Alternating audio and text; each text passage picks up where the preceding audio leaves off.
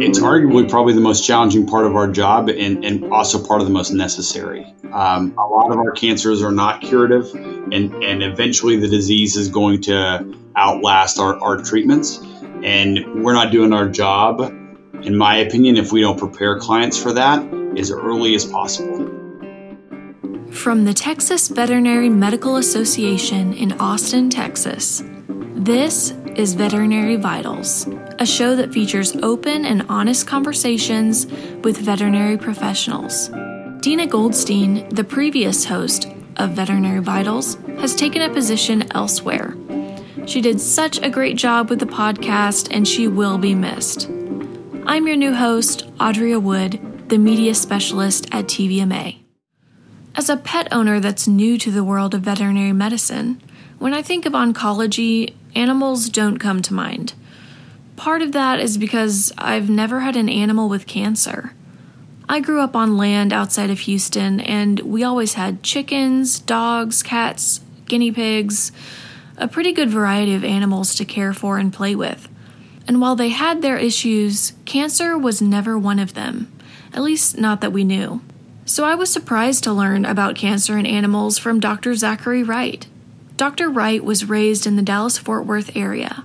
He attended the University of Notre Dame, where he earned his Bachelor of Arts degree in history. In 2004, Dr. Wright graduated from Texas A&M University College of Veterinary Medicine with a veterinary medical degree. In 2008, he became a diplomat of the American College of Veterinary Internal Medicine Oncology.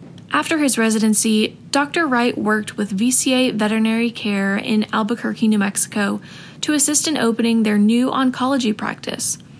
In 2012, he was given the opportunity to move back to the Dallas-Fort Worth area and join VCA Animal Diagnostic Clinic, where he's the director of oncology. Hello, Dr. Wright. So, to get started, I would love to know how you figured out that you were interested in working with animals. It's a great question, Andrea. Unfortunately, it's a pretty cliched answer. In that to hear my parents tell it, this is the only job I was supposed to do. A lot of kids, a lot of toddlers carried around, support blankets, and I carried around a plastic horse. And so at least that's what my mom tells me. And so working with animals is really the only thing I ever verbalized that I wanted to do. It's the only kind of thing that they steered me to. And I'd never really explored anything else. That is amazing. I wish I was a child that knew exactly what I wanted to do from the start, but I think that's something we're all still kind of figuring out as we go, right? Yeah, that's okay. Sometimes I tell them, at least for my kids, I want them to explore what other options they were out there. How in the world are we sure I was right when I was 5? Right. Right. So you need to still make sure you kind of uncover or look under all the rocks to make sure that the career choice you're selecting is the right fit. That's so true. So I did do a little research before our call, and I guess I would like to know what it's like to be married to another veterinarian. Yeah, I think there's good and bad. I think after a hard day's work, no matter what you do, you don't always want to come home to talk about it, right? Especially you don't want to hear somebody else's day went worse, right? And so when we both have rough days, I think that's hard for us emotionally. At the same time, we do different things in the field, so there is a little bit of learning from your spouse when you talk about your days. But we also get to kind of cut through the fluff. I don't have to explain the good things of my day or the struggles that we had. We can speak the language of veterinary medicine a lot more effectively. And so that really helps when you're communicating with someone because they, for lack of a better word, they get you, right? So that part is nice. That sounds really nice, but I hear what you're saying. It could pretty easily turn into coming home from work and getting into the details of your days a little bit too easily instead of having some quality family time, right? Right. Right. We don't need veterinary medicine in our lives 24/7. And so we have to be a little bit cognizant of that because we can always get more of it when we're talking to each other. And sometimes we just need to be a family instead. Absolutely. Well, so how did you come to oncology? When I was in vet school, I didn't know that specialty medicine existed. I thought I was going to be a mixed animal practitioner because I loved the differences in what a routine day would provide. But I kind of understood or learned later in my vet school path that there was an opportunity to specialize. And for me, there's a couple points of it. Number one, I think the hardest job in our profession is to be a great primary care veterinarian. To be great at everything is really, really challenging. And there were parts of it that I was not good at. And I think I had enough self-awareness to know that. The other issue for me is that oncology was really exciting. There's not a lot of right answers. It's really the last frontier, so to speak. And there's a lot of room for creativity, but it also then allowed me to kind of develop long-standing relationships with clients that primary care practice gets, right? I don't take dogs from puppyhood to end of life, but I do have an extended relationship with them more so than you do with some of the other specialties. So when you kind of added all that up, it made the most sense for me. Oh, I see. So is that what you love about oncology, that you get to work with certain animals on a longer term basis? Or is it kind of experimenting and finding the right treatment for their specific disease? What is it that you really enjoy about the job?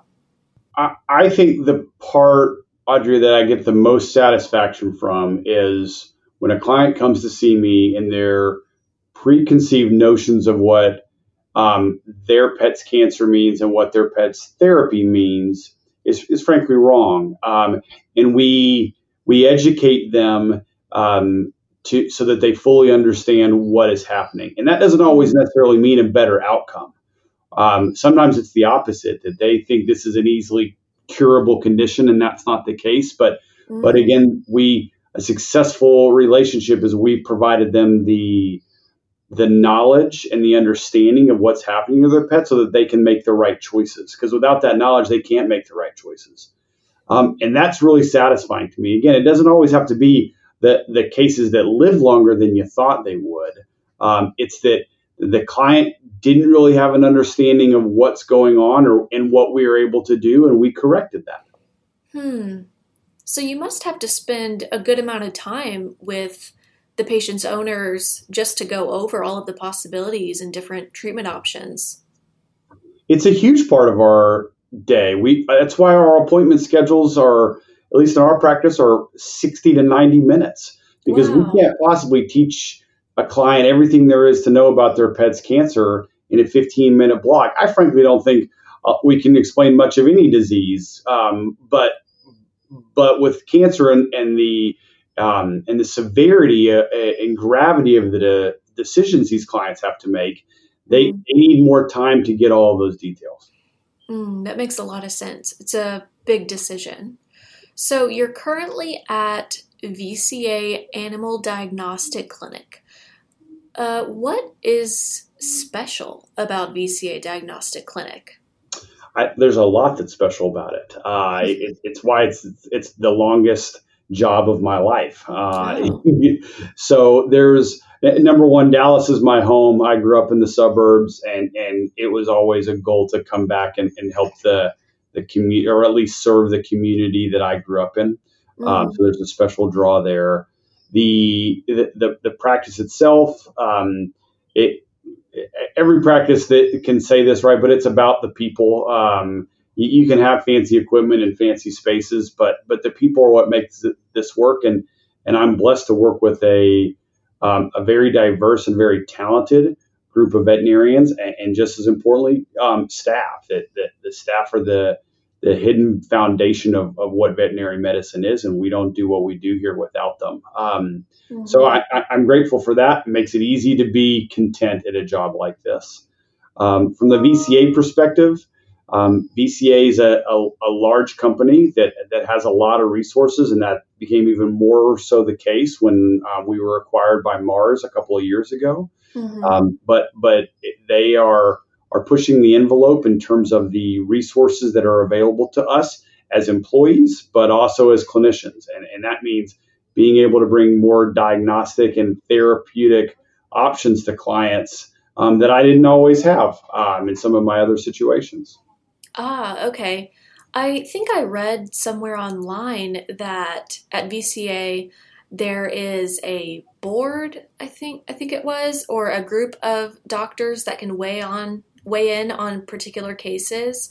And, I think that's fantastic. When I think of going to the doctor, I don't think of having the expertise of many different doctors whenever I need help. So I can imagine that would just open up so many possibilities for creativity and brainstorming, tapping others' histories and resources to really create a custom treatment plan for each individual.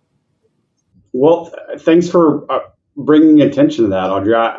I completely agree. I chair the National VCA Pet Cancer Care Alliance, and I think that's what you're referencing. In that it's been a growing alliance over the last 3 years with a lot of responsibilities. But one of those responsibilities is that we form a more cohesive collaboration for all the oncologists within our company. So that your point, that when a client walks into a door-to-door facility and has a challenging case, the oncologist in front of that pet can say, this is what I think, but I have a network available to me with 60 to 80 oncologists at any given time who have probably seen something similar. And I'm going to tap that knowledge base and brain trust.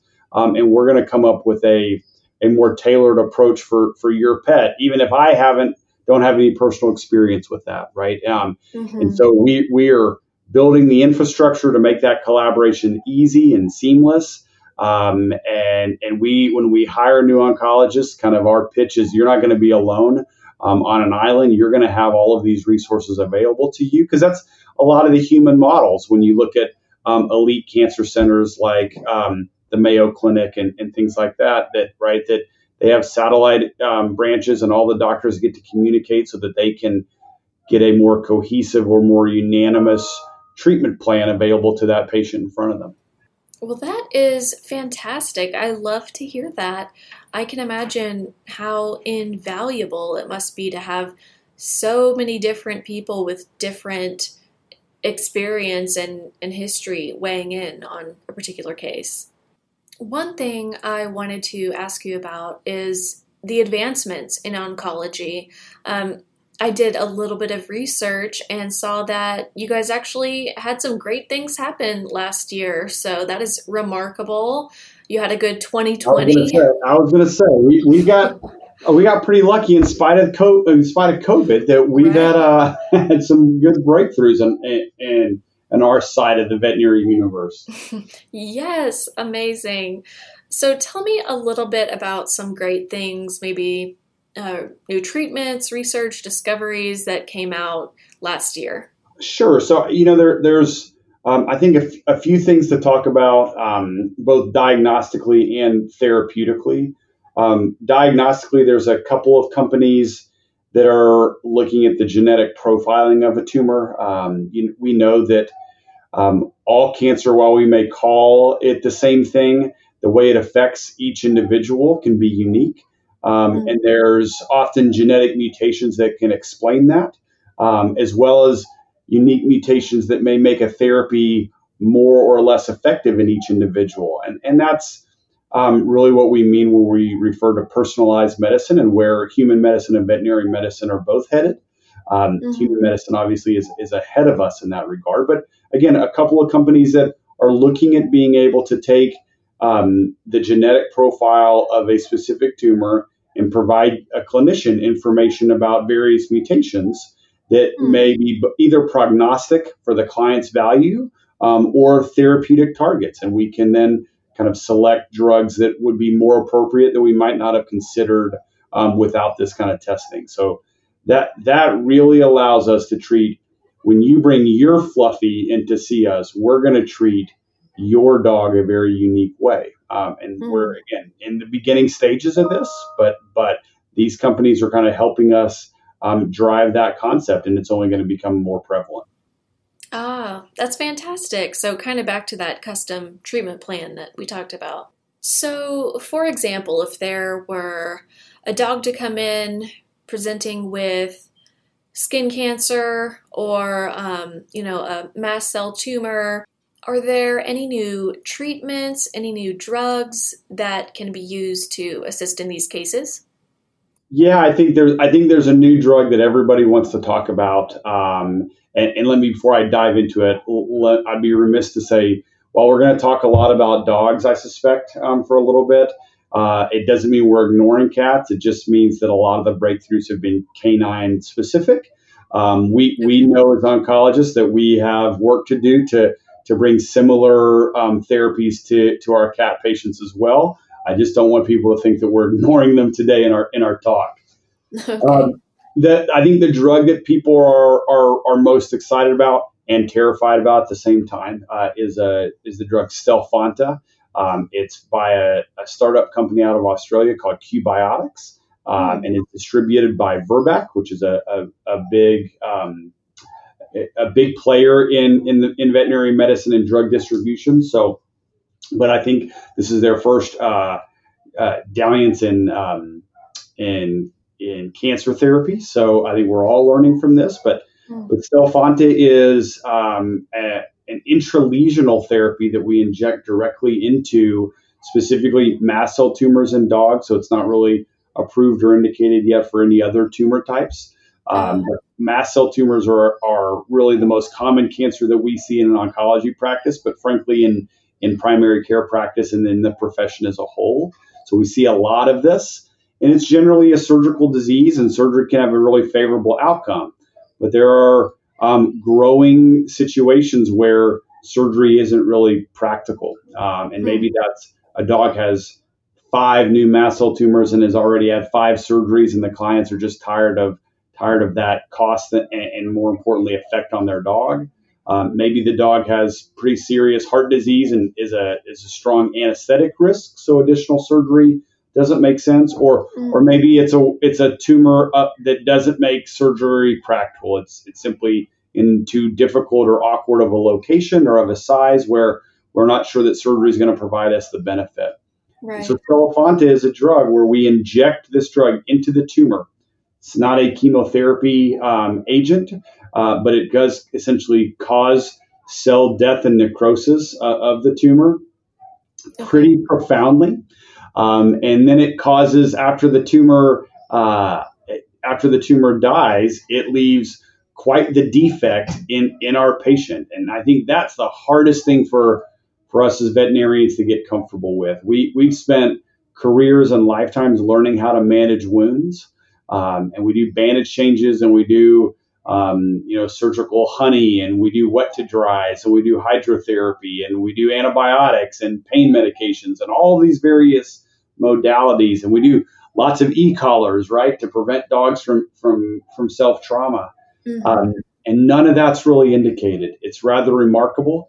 And it's hard to sit still in your chair and say no to your instincts when you're taking care of these patients. But as that wound forms, we don't prescribe e-collars. We don't prescribe pain medications as a general rule, maybe for a couple of days, but we don't prescribe antibiotics. There's evidence that this drug has antibiotic properties as well as wound healing properties. And we encourage the dogs to lick this open wound, which, again, we would fail our surgical classes as vet students if we made those recommendations. Right. So it's a paradigm shift, and that's the word that this company has used as well. It's a steep learning curve, and I've been fortunate enough to treat a few dogs already, and no matter how prepared I thought I was, some of these wounds were still eye-opening, and no matter how I thought I prepared the clients, they have told me they were not prepared for this, and I need to do a better job explaining what we're all in for. But we stayed the course. We trust the sources. We trust what Qbiotics and Virbac told us. And lo and behold, these dogs are responding the way we were told they would. Again, without any of the excessive wound care. And these wounds are making full recoveries.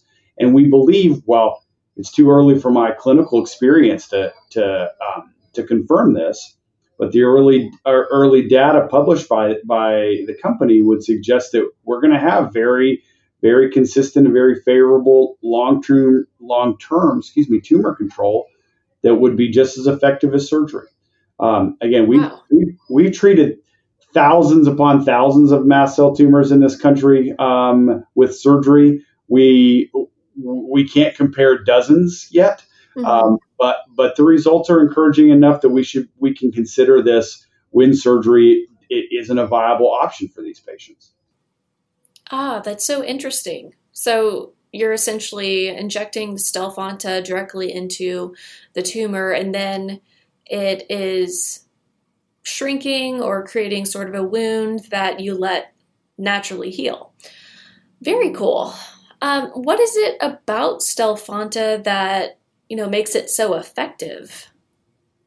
Well, the mechanism of action is that it can have that direct toxic effect to the tumor cells.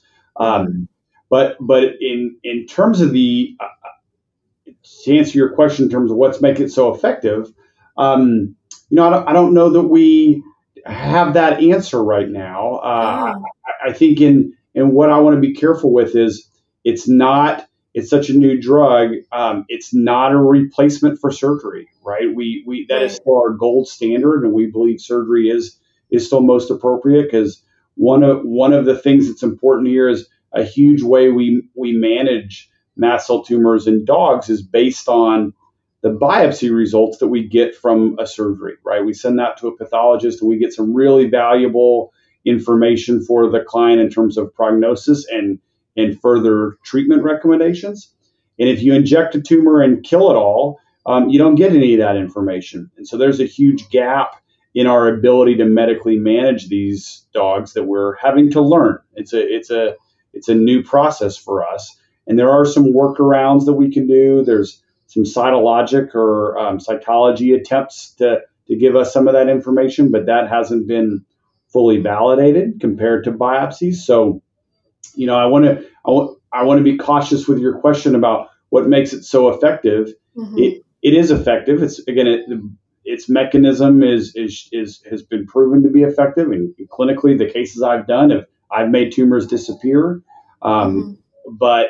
But I don't think it has become. Or let me rephrase. I'd be very cautious to consider this in a practice as my first line therapy for a mast cell tumor. I think we are probably a long time away of that being the case, because it needs to be, all those gaps that we just referenced need to be filled in, and frankly, it needs to be very aggressively compared to our standard of care. And I don't know that we've gotten to that point yet. Okay. Now, you had mentioned that you were collecting data on some outcomes, which I know that you do in general for many reasons, but are you doing clinical trials for Stelfonta? Because I know I saw on your website that you do participate in some clinical trials. So you're absolutely correct. We have a growing clinical trial department in our hospital, but we were not part of the Stelfonta clinical trial. That was primarily done in primary care practices kind of across the United States. In full disclosure, I serve on their scientific advisory board, and there's been some discussions about some additional trials of Stelfonta in the hands of some oncologists, but nothing's been finalized yet. So no, I had no experience with this drug until it hit the proverbial shelf and was FDA approved earlier this year. Okay. Well, I'm glad it's turned out to be so helpful. Have there been any other breakthroughs or, new drugs that you think might dramatically change how you practice oncology?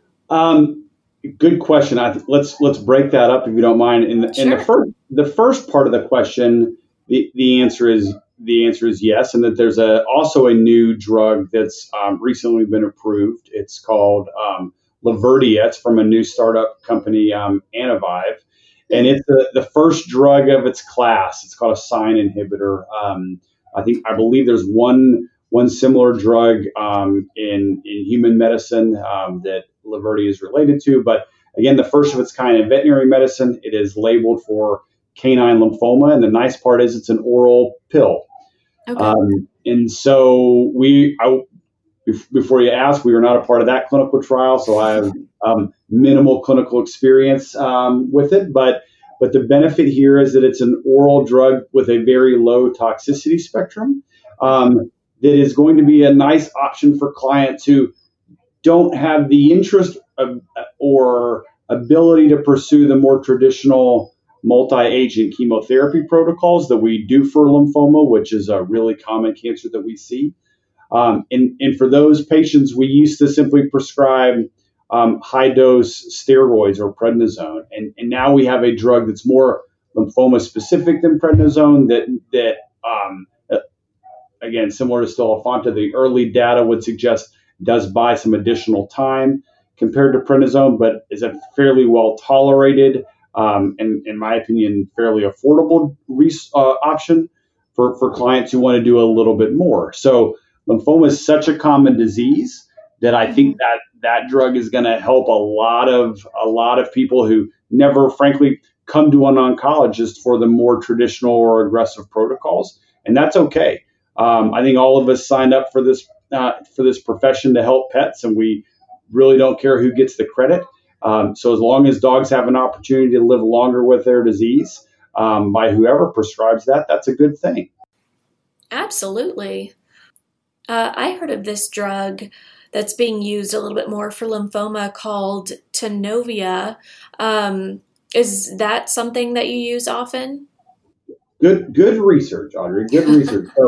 So Tanovea is actually, let me back up, Laverdia is the second FDA-approved drug to fight lymphoma in dogs, and Tanovea was the first. And we were very much a part of a lot of the clinical trials for Tanovea, including their pivotal trial to get full licensure from the FDA. So that's a really exciting drug. We've been using it for it's been years now. We have a lot of clinical experience with that. I think it's a wonderful drug.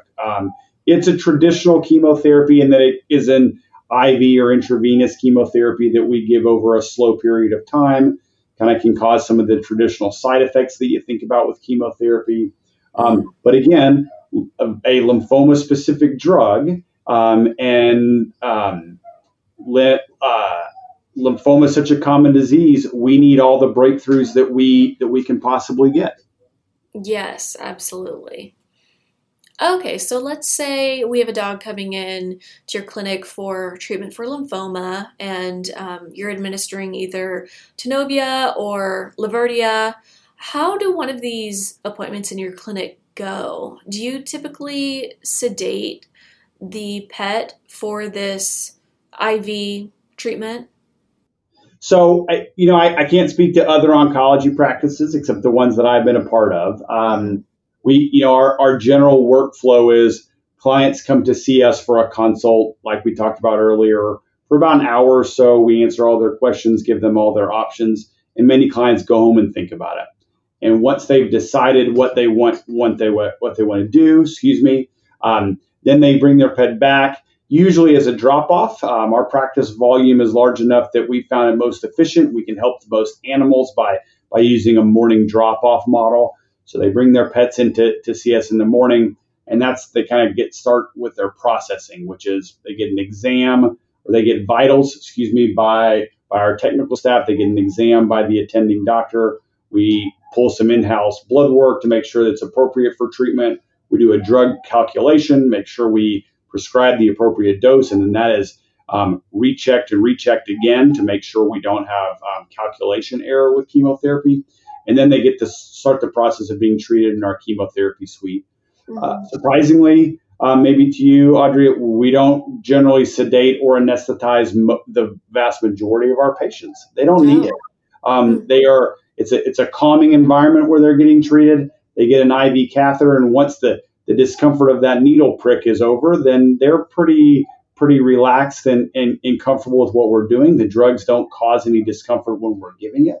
Okay. So they sit there with a couple of our veterinary technicians and get their drug over the appropriate amount of time. We remove the catheter, and then they get to go home when their parents can come and get them. I see. Yeah, I was imagining that being a lot more complicated, I guess, because I have a dog with a lot of vet-related anxiety. She doesn't like anyone touching her, poking her, prodding her, anything like that. So it's kind of a disaster every time I try to take her to get her nails trimmed.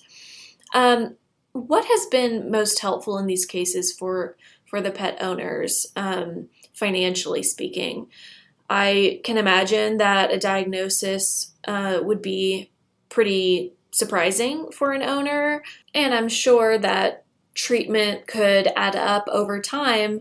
Is that something that you've heard concerns from pet owners about, or is that something that's become a little bit more affordable over the years? So just like with the disease process, we want to provide full transparency and give clients all of the information. And so we have a financial department essentially, or our scheduling coordinators who provide clients with all of these estimates. We don't want them to be surprised by anything. And we want all that information up front. So when we give the medical options, we usually provide simultaneous financial estimates for this. Audrey, everybody's definition of busy is different. Everyone's definition of expensive is different. And so we're not going to judge or presume how you feel about a certain dollar value. Right. All of these things do have a cost associated with them, right? And again, we're going to be transparent about that. And everybody who comes to us has different means. And so that's another reason why we want to have options so that clients know that if they have a limited budget, they can afford an option that makes medical sense for their pet.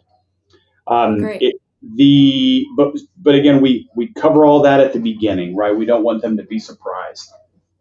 The growth of pet health insurance, I think, is interesting, and clearly it's growing. And I know it's a double-edged sword. I know veterinarians pound the table when we say we don't want the human insurance model coming into our profession. I completely get it. I also see that when clients who have health insurance and they say, do what you need to do for my pet, Dr. Wright, because all of this is covered, that's the word I'm looking for. That's freeing for those clients, right? And it eliminates one of the hurdles in their decision making. And that allows us to do the most we can for their pet. Principally, that's a good thing. I can understand the red tape and the things that can leak into our profession that may make a lot of headaches for veterinarians. And I get that. And I think our profession needs to protect against those things. But principally, if an insurance company is able to provide the financial resources for a pet to get their therapies, and I'm not talking just about cancer therapy, all the treatments that animal would need, I think that's a good thing. No, I totally agree. Are you familiar with pet health insurance at all? I don't have any for my dog, but I wonder if VCA or other specialty hospitals accept pet health insurance and how that works. And sorry, I know you're not the health insurance person. No, that's okay. Yeah, I am not the pet insurance expert. So for our listeners, full disclosure, most of what I know about pet insurance is it's on a reimbursement model, right? So it's easy for us to say yes because the clients are still paying initially, and then the pet insurance is reimbursing them separately. Which doesn't get in the way of our transaction, right? We don't have these billing issues, again, that human medicine is dealing with. So it makes it pretty easy to accept all of this because it's between the client and the insurance company, not the hospital and the insurance company. Gotcha. So we do that. We do offer, at least in our hospital, there are various payment options. If you don't have insurance, we work with a company called Care Credit, which can extend essentially a healthcare line of credit. and there are some other options that are available to clients that are probably beyond the scope of today's conversation. But principally, yeah, we encourage clients to get pet insurance because the cancer rate for older dogs is so high that the odds are they're going to need that at some point in their pet's life. Right. What age is it that you start seeing cancer cases in dogs, for example? So the big walk around number, the magic number for us is the age of 10. All the statistics would say that about 1 out of 2 dogs over the age of 10 are going to develop cancer, and potentially as many as 1 out of 4 of them are going to die from it. So it can be a very serious condition. It ranks up there with heart disease and kidney disease in terms of end of life conditions. So there, and I think that number is only growing because our profession is doing such a great job. There's so many advancements that we are preventing previously life-threatening diseases like heartworms and things of that nature. And dogs are now living long enough that some of this, just like in people, becomes a little bit inevitable with the cancer diagnosis. Okay. That makes a lot of sense. Well, I have a few other questions, but before we move on, is there anything else that you would like to share? Well, I think one of the big advancements that's not brand new, it's been kind of an evolving thing over the last decade, is what our radiation therapy is able to do. It is very much what is available in the cutting edge human cancer centers now, and that's really image guided radiation. So we're using a CAT scan, an onboard CAT scan, so a CAT scan built into our radiation machine to really make sure that we're treating the tumor and not the surrounding healthy tissue. And that's, again, what human medicine is doing. And so we are able to offer things like stereotactic radiation therapy, which allows us to intensify the dose of radiation, treat with less doses to the patient, which means less anesthesias for a dog or a cat, less trips to the hospital, and frankly, less radiation side effects. And those are all good things. That technology is just beginning to become affordable for more and more specialty centers to be able to provide that to their clients. So that's a huge breakthrough in the way we treat cancer. But again, not happening overnight. It's been a gradual process over the last decade or so. Gotcha. That's very interesting. What other testing options do you have available to determine if a patient has lymphoma or leukemia, for example? Most of our diagnostic testing, our breakthroughs are more on the molecular level. We are, again, from a cancer perspective, we mentioned those genetic companies. Those are, just for the listener, Vidium and PhytoCure are the 2 companies out there that are providing that, and they're able to, again, look at a genetic signature of a tumor, and the clinician can use that information to kind of tailor a specific treatment for that pet. That's a big deal. There's also a new screening test that's out for the Texas veterinary listeners. It launched in Texas and is kind of out of a collaborative effort with some oncology colleagues at Texas A&M. That the test is called Nu.Q, and it's a screening blood test that's been at least partially validated for dogs against lymphoma and hemangiosarcoma, two pretty aggressive diseases that we'd love to identify earlier than we traditionally are able. And so that it's an option that would be available to a lot of veterinarians for the clients who have healthy geriatric or senior pets. Again, healthy being the operative word. A screening test doesn't work in a really sick animal.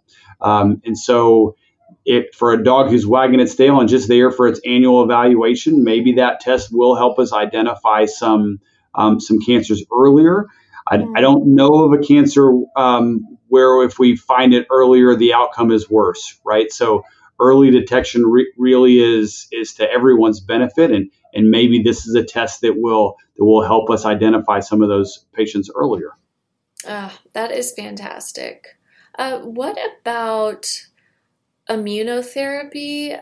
I heard about, I want to say Elias or Elias immunotherapy cancer treatment. Are you familiar with that? Elias? Yep. Yep. Yeah. I'm very familiar with Elias. I think they're doing some great work. Broad or general strokes about immunotherapy. It makes sense that if we can reprogram or harness our immune system to start fighting the cancer, number one, it can probably be more effective than all of the drugs that we create. It's just so much smarter than our medications that we Wow. deliver. But also it can be cancer specific. Chemotherapy and radiation can affect the healthy cells, kind of in the blast radius, so to speak. So you have some negative effects, but immunotherapy has the potential to be more tumor specific and train our immune system to only go and attack the cancer cells that they identify, right? And so it's a very popular term right now, and there's a lot of research in immunotherapy, not just for malignancies or cancers, but for autoimmune conditions and various things. So there's a lot of breakthroughs in it, and to me, immunotherapy with cancer is still a piece of the puzzle.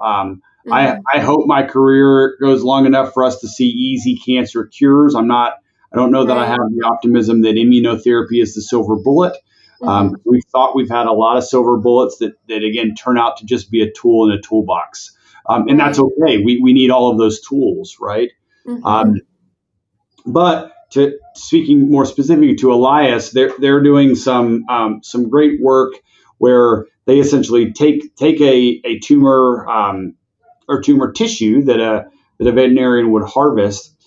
They modify it and turn it into what we call an autologous vaccine. So we kind of re-inject that tumor back into the dog, and we hope their immune system recognizes that. And there's a lot of companies that stop there. Elias takes it to another level where there's a more labor-intensive protocol where we essentially filter the dog's blood and harvest out very particular white blood cells that we then send back to that lab to be expanded and modified so that we're kind of supercharging the immune system in a faster, more effective way than just letting the body do it.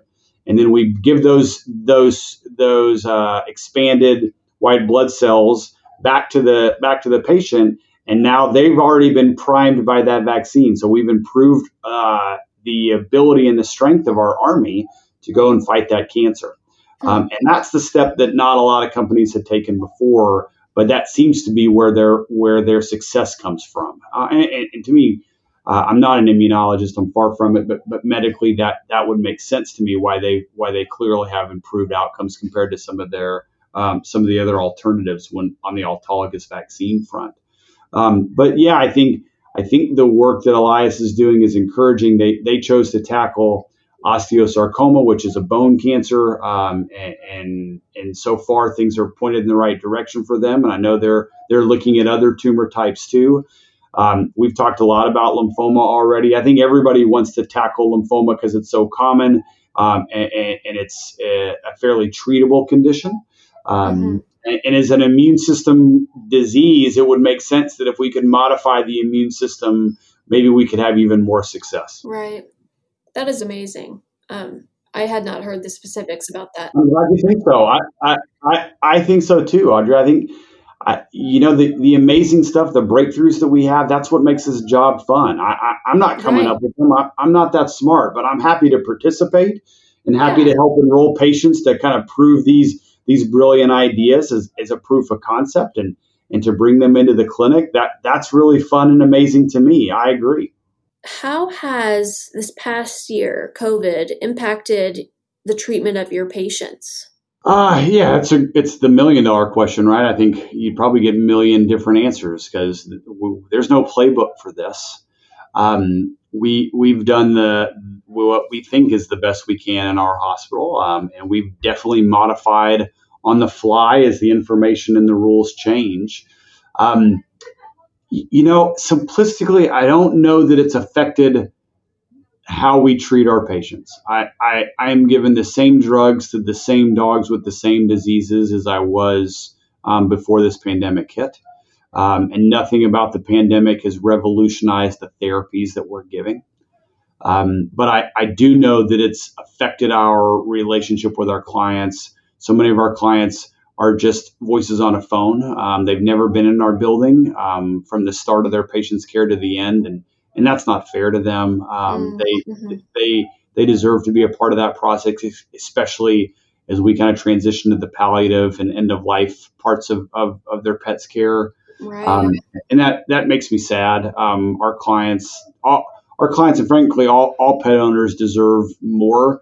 But the veterinary practices, we all needed to make these decisions so that we could still be here the next day to treat the next pet. Right? That's the balance. So again, I don't think we've changed how we treat pets, but I do think we've been forced to treat how our clients interact in that process, and hopefully we're going to get back to the old normal way soon. Yes, hopefully that's coming soon. So speaking of, working with some of these pet owners over the phone, which is difficult in end-of-life care, how difficult or possibly even taxing is it to work with patients in the end of their life and their owners? It's a great question. It's arguably probably the most challenging part of our job and also part of the most necessary. A lot of our cancers are not curative, and eventually the disease is going to outlast our treatments. And we're not doing our job, in my opinion, if we don't prepare clients for that as early as possible. Sometimes things change and we have to pivot the expectation, but as a general rule, we know what's coming. It's what our training provided us, right? And again, in that initial consult, we need to set that expectation for the clients that hopefully it's down the road, but eventually we're going to need to have different conversations about their pet and its quality of life. It's emotionally draining. How could it not be, right? It's hard to do that every day. As a general rule, it's a misconception that we do it every day, but we do have many instances where we have to have euthanasia and end of life conversations with clients and be there to perform those duties for our clients because they need us to. I don't think the cancer diagnosis makes that any harder than what any other veterinarian experiences every day. We all have to have that talk, and whether that's in a shelter or a primary practice or in an oncology specific practice, that's a part of being a veterinarian, and it's hard for everybody. Or at least I've never met a veterinarian who it wasn't hard for on some level, and it's simplistically a part of our job. So I don't think what we go through in our practice is any different than any of my colleagues are having to deal with. Right. If you could give advice to someone new to the field of veterinary oncology, what would that be? That's a great question. I didn't prepare for that one, did I? So I'm gonna make some assumptions that we're talking about a fledgling veterinary oncologist or versus someone who's considering the oncology field. Is that fair? Okay. Yes, that's fair. I would tell you, and I think most would agree that you can't learn everything there is to know in 3 years of a residency. And those residencies are often the focus of that is the medicine, the science of cancer therapy and diagnosis in pets. The human interaction and the client aspect takes a lot longer to master, and I don't know that we ever really master that. Again, this is true for all veterinarians. It's not specific to oncology, but I think what I would tell a young oncologist is keep yourself excited. Find ways to keep yourself excited because there's a lot of diseases you see a lot. A lot of it gets a little bit redundant.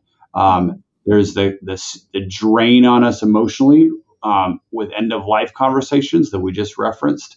So find something that gives you a spark in what can be a career that's filled with a lot of bad news when it comes to cancer. But try to find ways to be involved in the good news, and whether that's in trials or serving on advisory boards or going to unique conferences where there are cutting edge breakthroughs, whatever it is, find that so that it can sustain you when this job gets really challenging. I love that. Keep adding tools to your tool chest that excite you and keep the position interesting for you. Right, exactly right. Well, that is fantastic. Dr. Wright, thank you so much for so graciously being my first guest on the podcast Veterinary Vitals Season 2. Hopefully I will get better at interviewing folks as I go along, but I really appreciate you being my first guest. Oh, it was a pleasure, Audrey. You did great. I think your questions were fantastic. You're going to be a great host. So hopefully your guests are going to provide more fascinating answers, and you build on it from here. No, this was very interesting. I appreciate it. Great. Thanks for having me. That was Dr. Zachary Wright, the Director of Oncology at VCA Animal Diagnostic Clinic in Dallas, Texas, sharing his experience treating patients and testing new treatments for cancer. It's so encouraging to hear about the new tests and treatments that are being developed to give pet owners more time with their furry loved ones. One client of VCA Animal Diagnostic Clinic said online, "Our dog is being treated for cancer here.